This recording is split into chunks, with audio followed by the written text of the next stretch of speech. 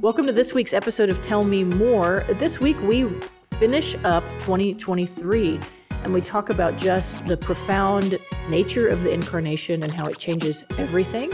We camp out in a little Pauline hymn and we just reflect a little bit on 2023. So it's a good episode and thank you for listening.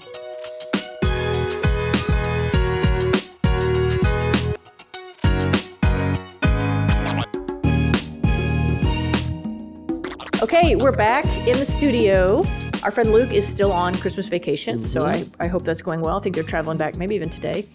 But this is our first podcast in the new year. Come on now. So happy 2024. That's the crowd clapping. I'm sorry. I just did it myself. I've got one. I sometimes this doesn't work, so for everybody, I'm pushing a button right now. Okay. It's called Big Cheer. I don't know if it's actually big cheering or not. All right. I can do it. And it's still going. And there we go. Yeah, why, just to be careful, why don't you go ahead and big cheer for us? 2024, everybody. We got it. Okay. So, but we're in a little bit of a liminal space this week because the last sermon you preached, which is what this podcast is about, was in the 2023 era. Very last day of the year. We are sitting here on my father's birthday. No, for January real. 3rd. I need to call him. I haven't called him yet. I saw him in person a few days ago, gave him a gift, all that. But I got him a pair of Hey Dudes. You know, the shoes that all these old guys are wearing? Oh, my gosh. I said, hey. Happy birthday, Mr. Reed. If you're 45 or older at First Baptist Arlington, these shoes are really cool. He liked them. Yeah. He's 72 today, I think. Anyway, that's my dad. Happy birthday, Dad. And what a good dude. Oh, let's hope he goes out and shoots his age today. Oh, wow. That'd be pretty good, right? Yeah, it would be good if we're not shot at 72. Yeah, we'll wish that for him. Anyway. Okay, but that's, it's January 3. We're in a liminal space. So we have committed, though, we're going to finish out 2023 with this podcast. Well, yeah, because you have a sermon that we haven't talked about yet. That's right. And it was full of theology and tells us a lot about Jesus. What you went a lot of places with it. The nature of salvation, the necessity of Jesus, his humility in emptying himself to be among us. And then this beautiful, is it a hymn? Is it a poem? Did Paul make it up? So we're going to get into all of that. So perfect. Where do you want to start, Dennis Wiles? I have questions. You want me to just throw some out? Well, I would say it's been a great Advent season.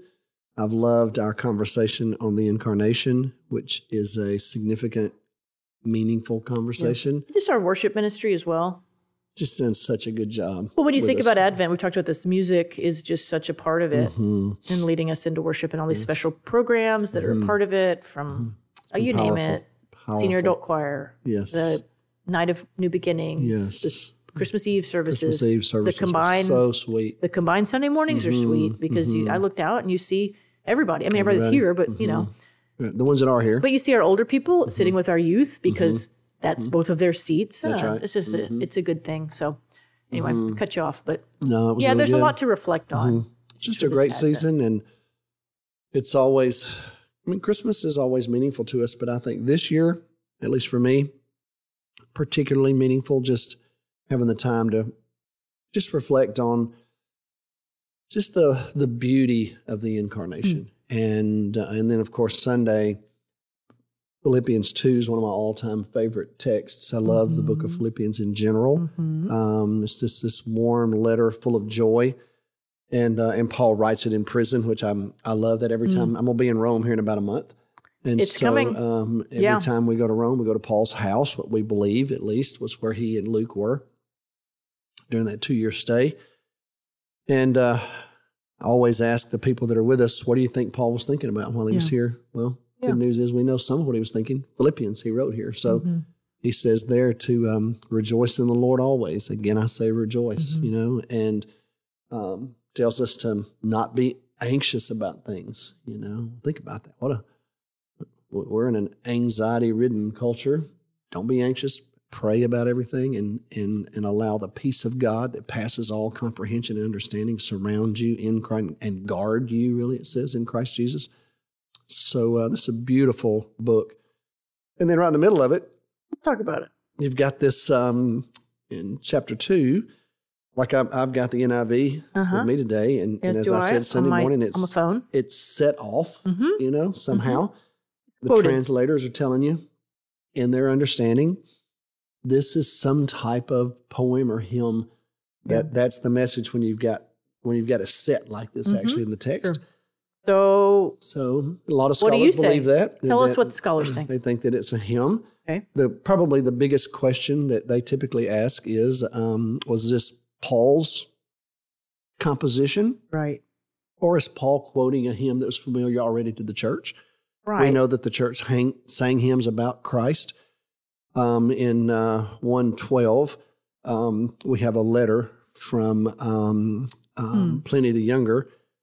In the year 112. AD 112. And he had he lived in Bithynia, lived in Asia Minor, Turkey today. And so he writes the Emperor Trajan and says, what do you want me to do with these Christians? I've captured a group of Christians here, and they're not paying homage to our gods. They're not, and they're meeting in Rome was very suspicious of what they called secret societies.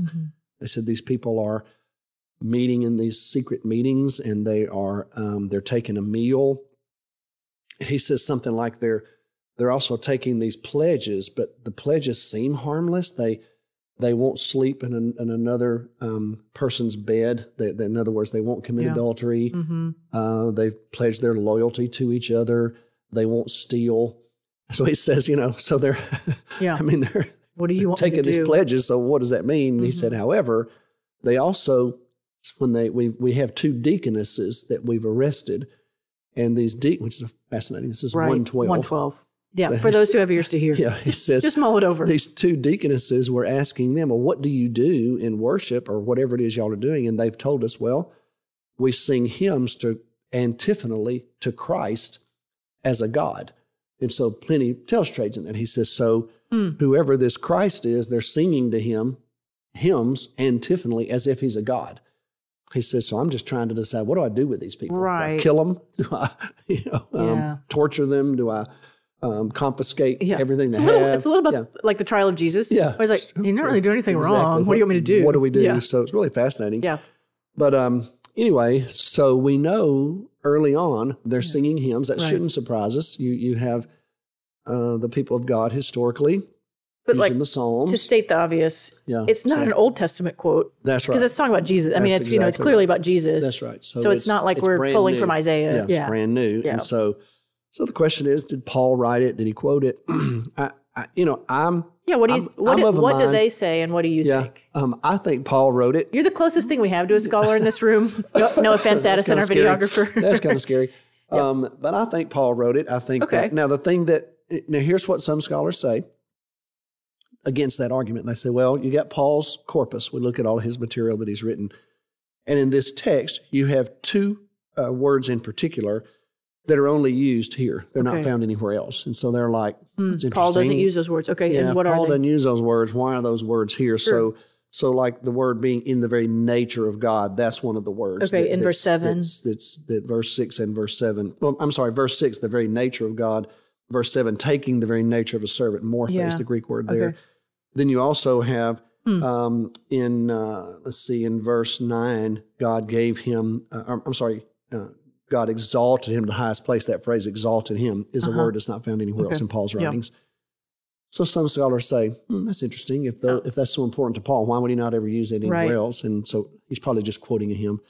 I get it, but I don't know. It just feels to me like in the text itself, it feels like Paul is making an argument about how he expects the Philippians to behave. And I think he, caught up in the inspiration of the Spirit, composes this beautiful hymn. In the moment? Or you think he had it in his journal, in his prayer journal? Yeah, I'm sure it was something he'd given a lot of thought to because it's so theologically dense. And the way it's indented, you do think he was kind of, okay. But that's been done by modern translators. It's not indented. It's not indented in the original text. So they just say this is a unique. That's what we do. Yeah, we do it to single it out to show you. This is what we think. What we do. I love and that. the other, what would you say? Controversy, if you want to call it that. Textual considerations maybe are. Is this? And it goes back to verse 5. Your attitude should be the same as that of Christ Jesus. How the NIV translates it. I think I mentioned Sunday morning, you don't really have a verb there. You've kind of got to supply it. It's implied. Yeah. And so some scholars say, well, this is not really an ethical admonition to be like Jesus. This is more calling to mind how Jesus is. So you got two schools of thought. One of them is called the kerygmatic school, comes from the word kerygma, which means to teach. And the other one's the ethical school that, well, maybe this is an And you think that hinges on how you interpret 5? Verse 5. In NIV, it says, in your relationship with one another, have the same mindset as Correct. Christ Jesus. That is But they correct. add that. Well, have this. Right, Yes. yeah. And so it could be just a phrase that points you to Jesus, not necessarily challenging you to be like him.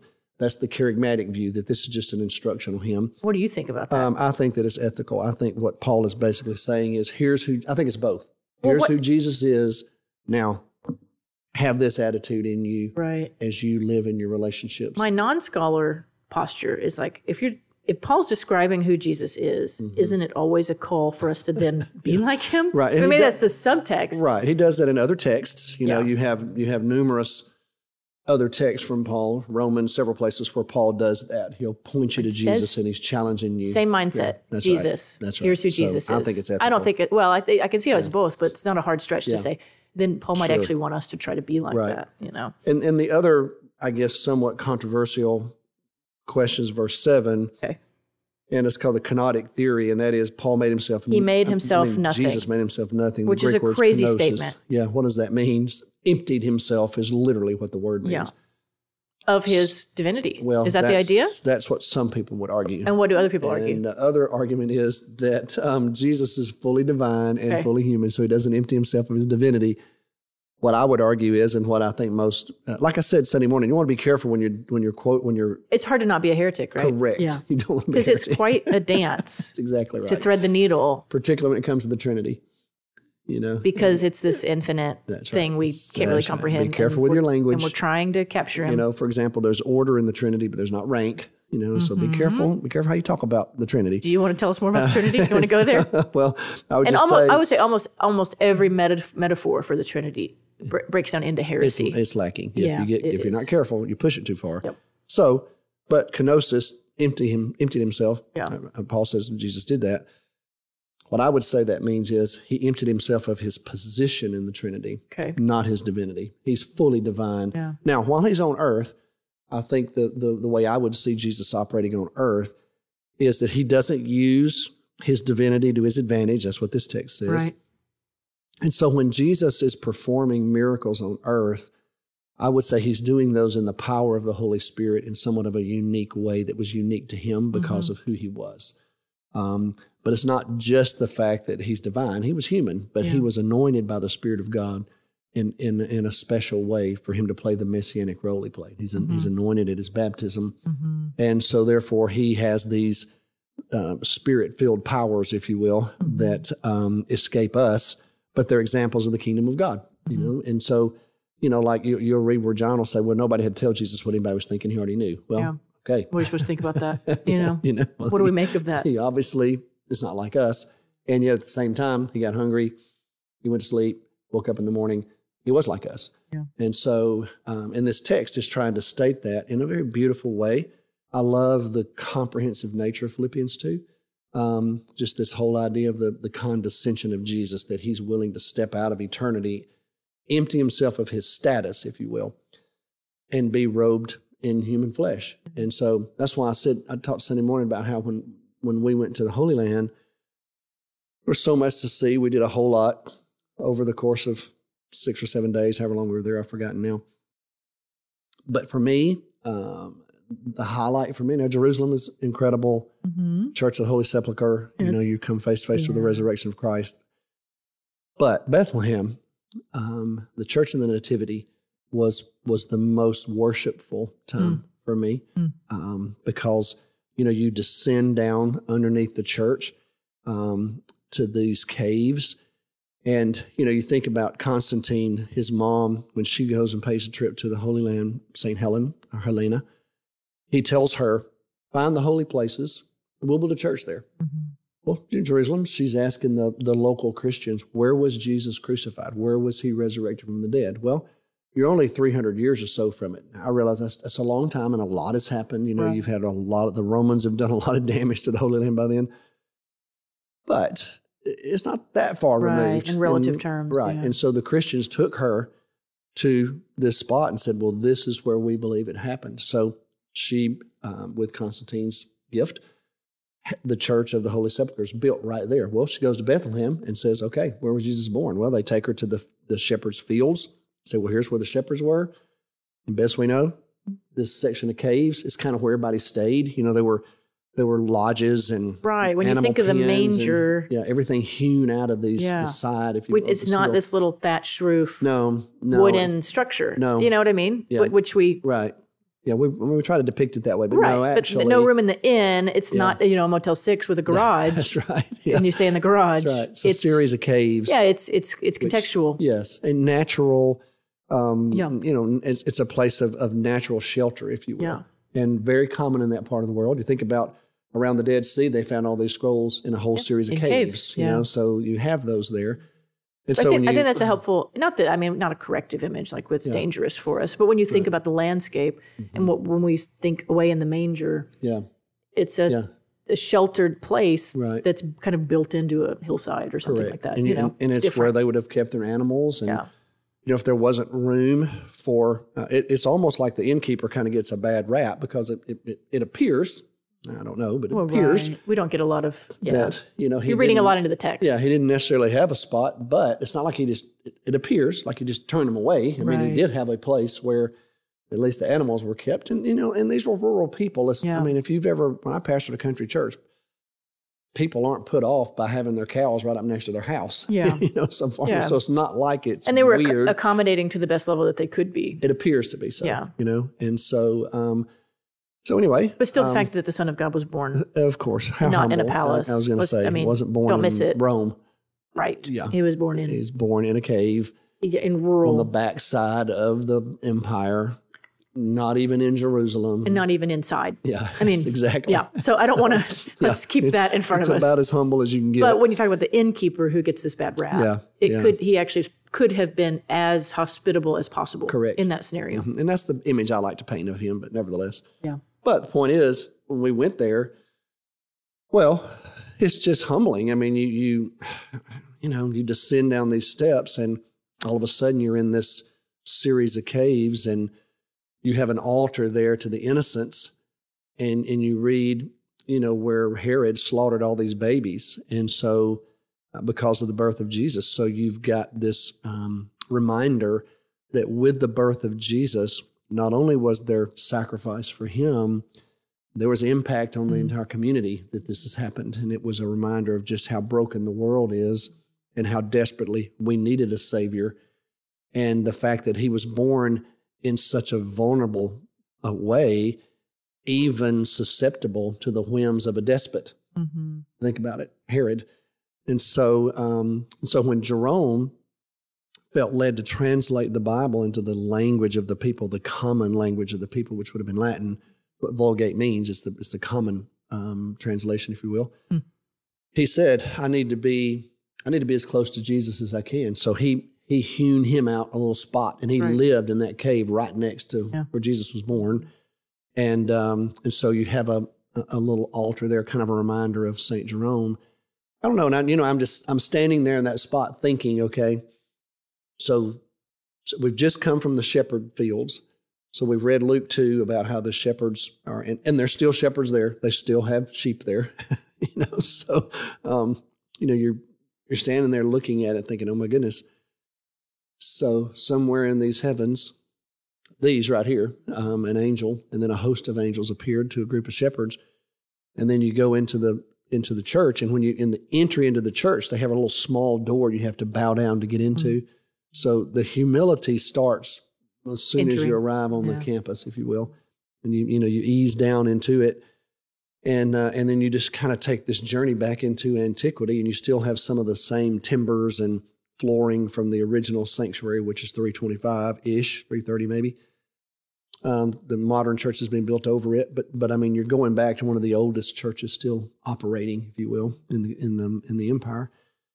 And then, you go down, and when you get down to that cave, you stand there, and there it is. This is, as best we can tell, if it wasn't this cave or this cave, there's a whole series of them. It was in here somewhere. The Word became flesh, and dwelt among us. And then I thought about Jerome, and here's a man that had this massive impact on the world by putting the Bible Now, in the language of the people, eventually Latin will no longer be the language of the people, and the Vulgate kind of became the language of the clergy, if you will, the church. But at the time, but it's not how it was started. intended. It was for people just to read, and the common parish priest or pastor, whoever, to be able to read this text. Much like the original text being in Greek, and interpret to our people, what they're reading.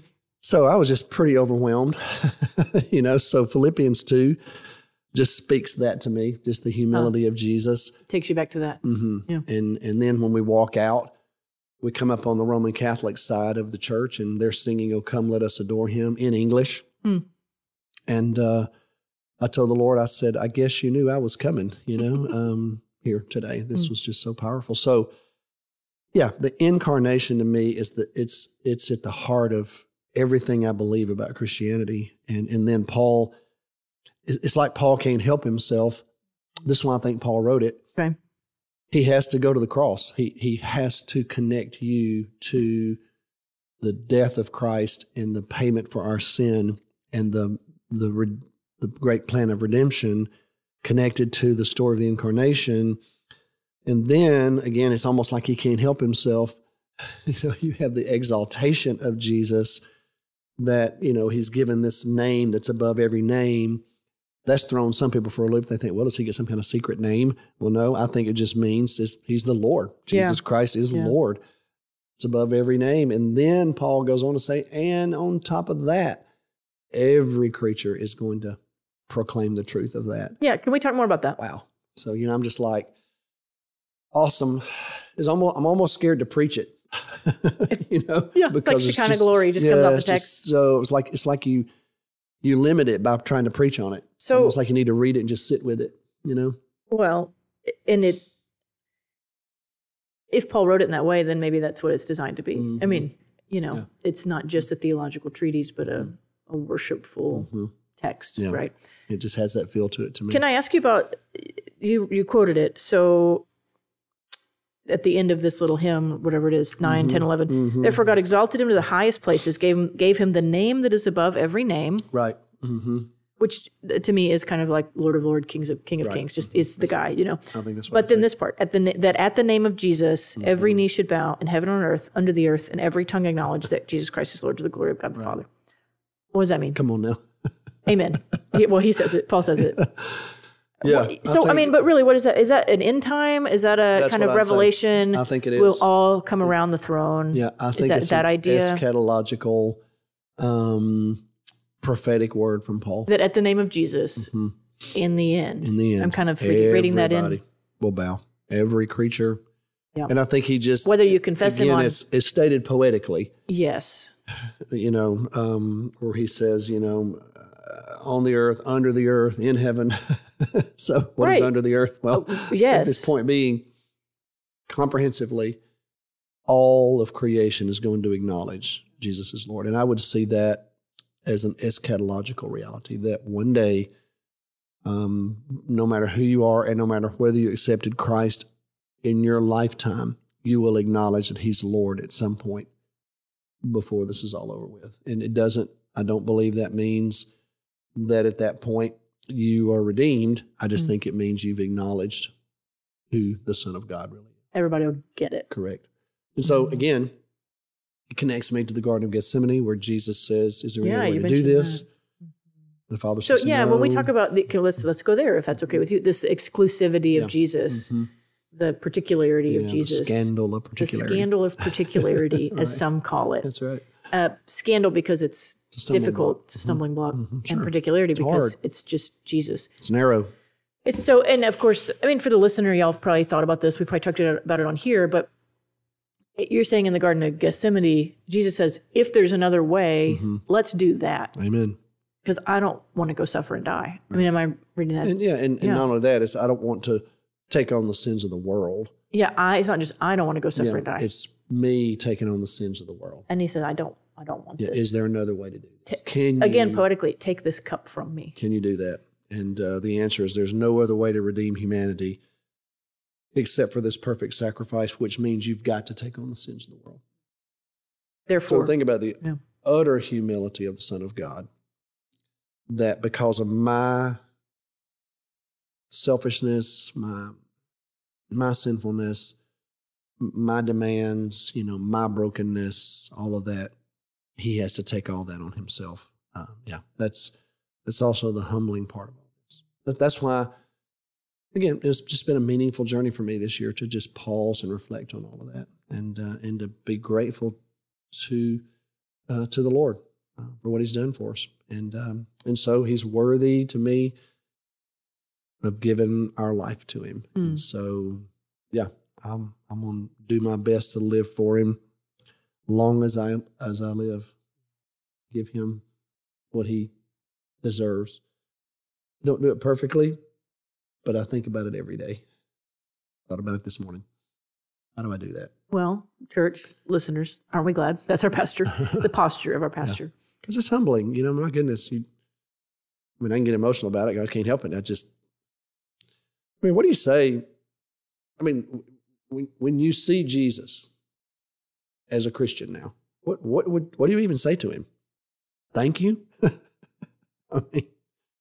Where do you even start? It's almost like the way I perceive it. I think I'm going to say this: Jesus Christ is Lord. But I think for a couple 100,000 years, I'm not going to say anything, because what am I going to say to Him? Yeah. I can't even comprehend what He's done for us, for the whole world. And I want everybody to know it. A few years ago, Cindy's leaving for Africa on Thursday, and the last time I was with her there in Sierra Leone, we had this medical clinic, and one of the men there in he didn't live in the village where we had the clinic. He was in a neighboring village, but he didn't get to see the doctor. And we knew it because we saw him. He's an older man, and you have to get a ticket. It's a long story, but we're leaving, and we're driving out of and we go right through his village on the way out, and he's standing there waving at us on the side of the road, and he's smiling, and so we just stopped to speak to him, and through the translator, he just said, "Thank you for coming." And he's one of the ones who gave his life to Jesus. And he just said, I didn't get to see the doctor. He said, but thank you. My family did. And my grandchildren were able to see the doctor. Thank you. And I forgot how he worded all that. I don't know if he said doctor, but he got medicine, whatever. Help. Yep. And then he said, but I got something even better. He said, y'all, you've introduced me to the Jesus way. And he said, that's really what I needed. And he had this big smile on his face. And man, I just teared up, and I thought, and that. What do you do with that? That, we could have helped him with whatever was going wrong with him, but he's going to get sick again. He's an older man who lives in a remote village in West Africa. Okay, he's going to get sick again. But what we gave him on that trip, well, you know what? Doesn't matter. It transcends, doesn't it? Mm-hmm. He'll have that from now on, and we'll get to see him in heaven one day, and and he won't need a doctor then. So it's just a good reminder to me of what Jesus has done for us, so. Yeah, so incarnation, why does it matter? Yeah. It matters. A little bit. Yeah. It kind of changes everything. Yeah, everything else matters because of the incarnation. Right. Everything else you preached on in 2023 matters because of who Jesus is and what He did. It's awesome. And the profound humility of Jesus. Yeah, it's humbling. And we should be humbled by it. We should be. We should. I'm working on the series for Lent and Easter right now, and I'm almost done with it.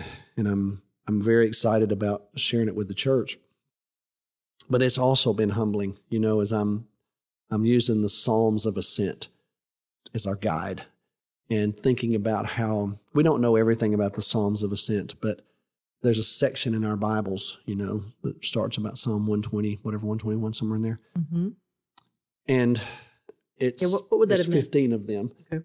And so what we believe is that as the Jews were making their way to Jerusalem, they're kind of an annual pilgrimage for a feast.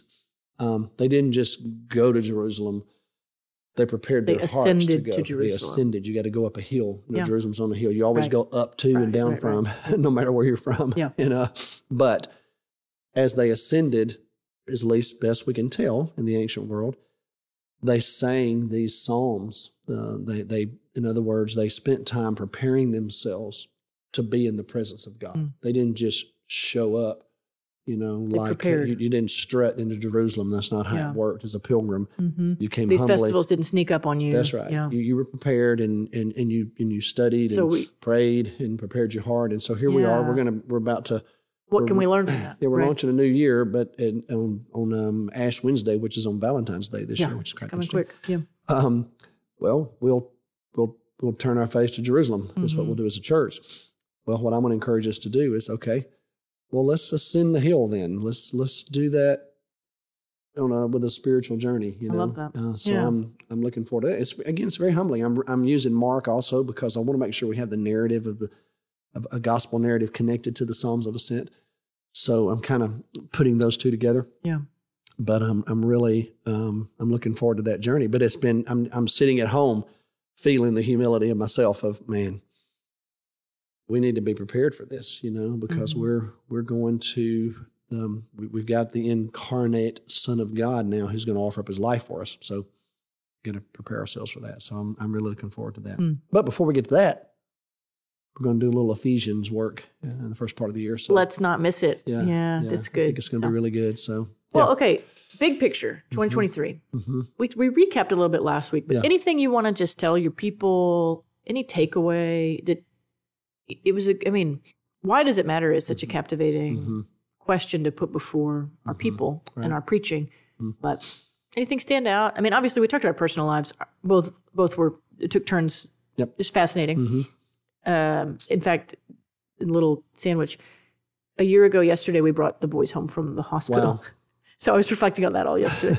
It will always be the craziest day of my life, I think. But it's been a year. Yeah. And, you talked last week about just your family and curveballs, right? But for the life of our church and just this journey that we've been on, anything stand out? Anything you want to kind of leave our people with as we end 2023?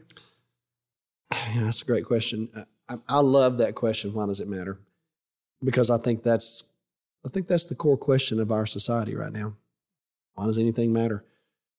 And if you lose transcendence and just a knowledge of the holy and the presence of God, and it really, really reduces everything to me. And so I just think we've spent a year hopefully lifting our gaze, but also our hope was that in terms of apologetics, which comes from the Greek word, which means to defend, we've been given an arsenal as a church over this last year to be able to share our faith in an articulate way that's compelling and appealing. Yeah. That's been the goal. And I hope that's happened for our people, that there have been opportunities for them to be thoughtful about, okay, this right here is worth telling, but I need to figure out how to tell that in a compelling way, in a way that's appealing, not being judgmental, but actually articulates why something really matters. So that's what I hope we've accomplished. Yeah. And, obviously I've reflected on it, as the years come to an end. I found myself doing that on New Year's Eve night, looking back over the year, thinking, okay, we've come through a year and it's been interesting, and how well have we done with all that?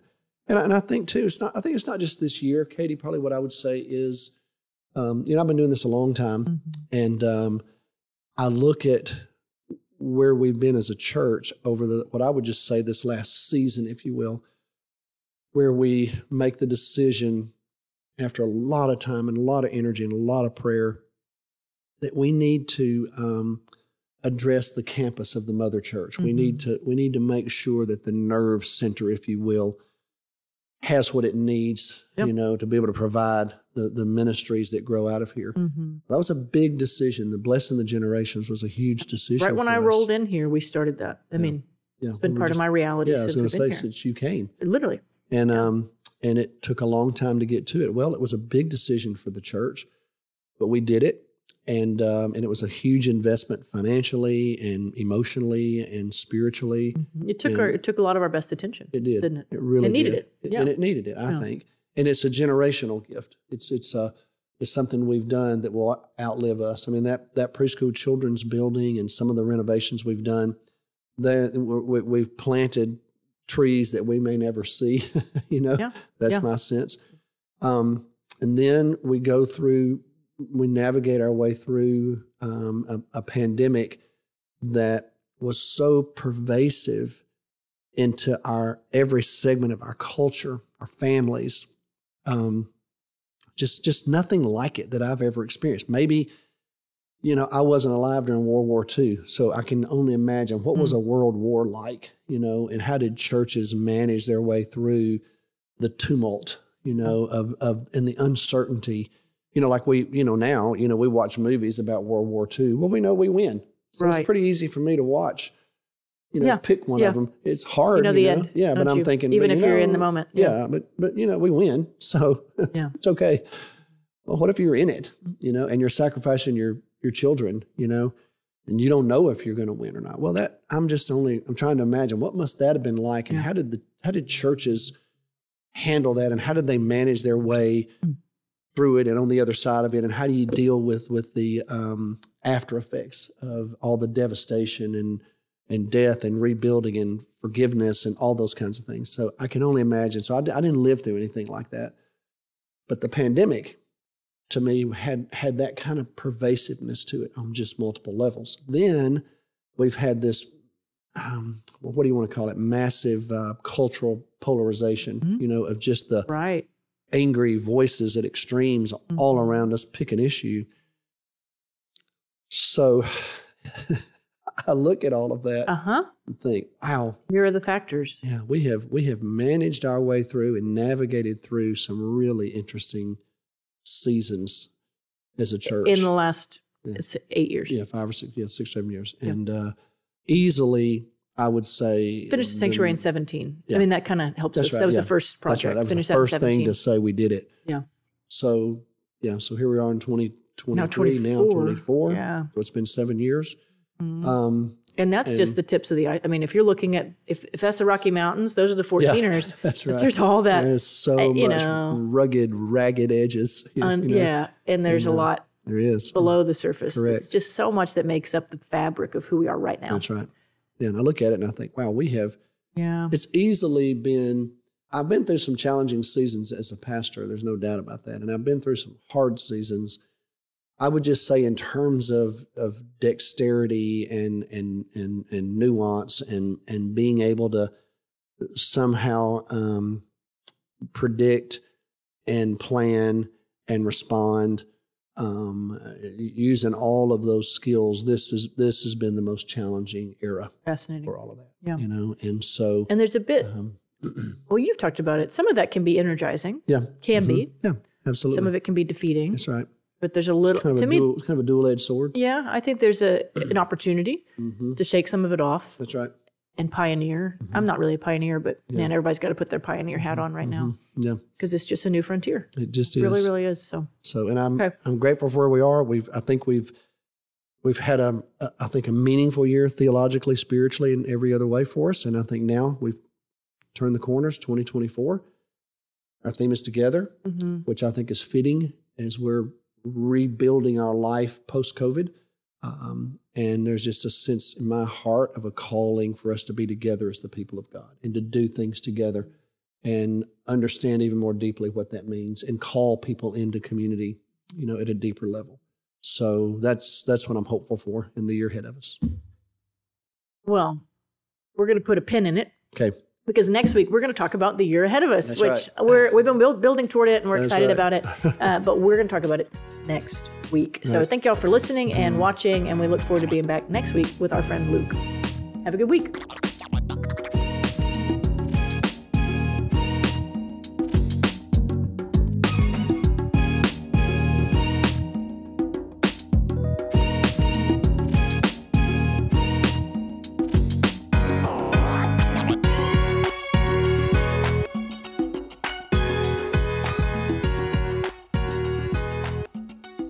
Thanks for listening to the Tell Me More podcast today. You can subscribe to this podcast on your app of choice, or you can visit us at fbca.org to find out more information about the podcast and our church.